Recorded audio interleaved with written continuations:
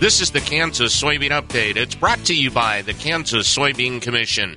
The Soybean Checkoff, progress powered by Kansas farmers. Dr. Gretchen Sassenrath joins us.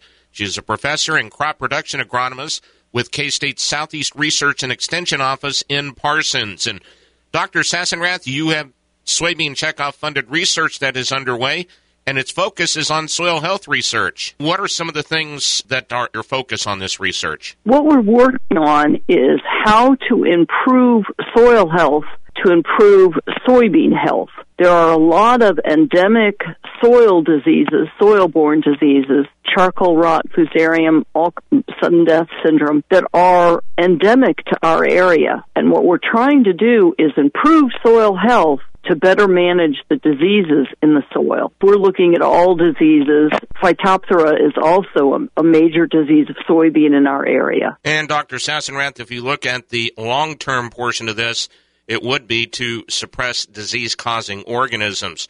So what have you found so far with the research that's taken place? What we're looking at right now is just trying to identify the environment and how the environment changes the soil microbial composition, what communities of organisms are living in the soil. And we've got the good guys and the bad guys. And what we're trying to do is find an optimal environment to encourage the good guys and with the hopes of managing the bad guys. And this year, with it being a drier year than we maybe normally have, it could be a little bit different, say, than a wetter year. Yes, exactly. It will be very interesting to see. We're right now just working on the results.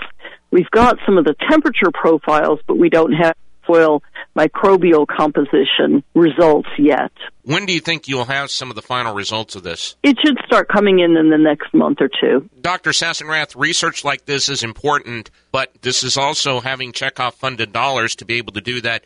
It also makes it very important as well. Yes, that's really critical. We would not be able to do this research if we didn't have the funding, and I really appreciate the support from the Soybean Commission. It makes this all possible. Well, Dr. Sassenrath, I appreciate you joining us here on the Kansas Soybean Update. Thank you very much. Thank you very much for having me. And those were the comments of Dr. Gretchen Sassenrath. She is a professor and crop production agronomist with K-State's Southeast Research and Extension Office in Parsons, as she joins us on the Kansas Soybean Update. It's brought to you by the Kansas Soybean Commission. The Soybean Checkoff, progress powered by Kansas farmers. Learn more at kansassoybeans.org. For Kansas Soybeans, I'm Greg Akagi.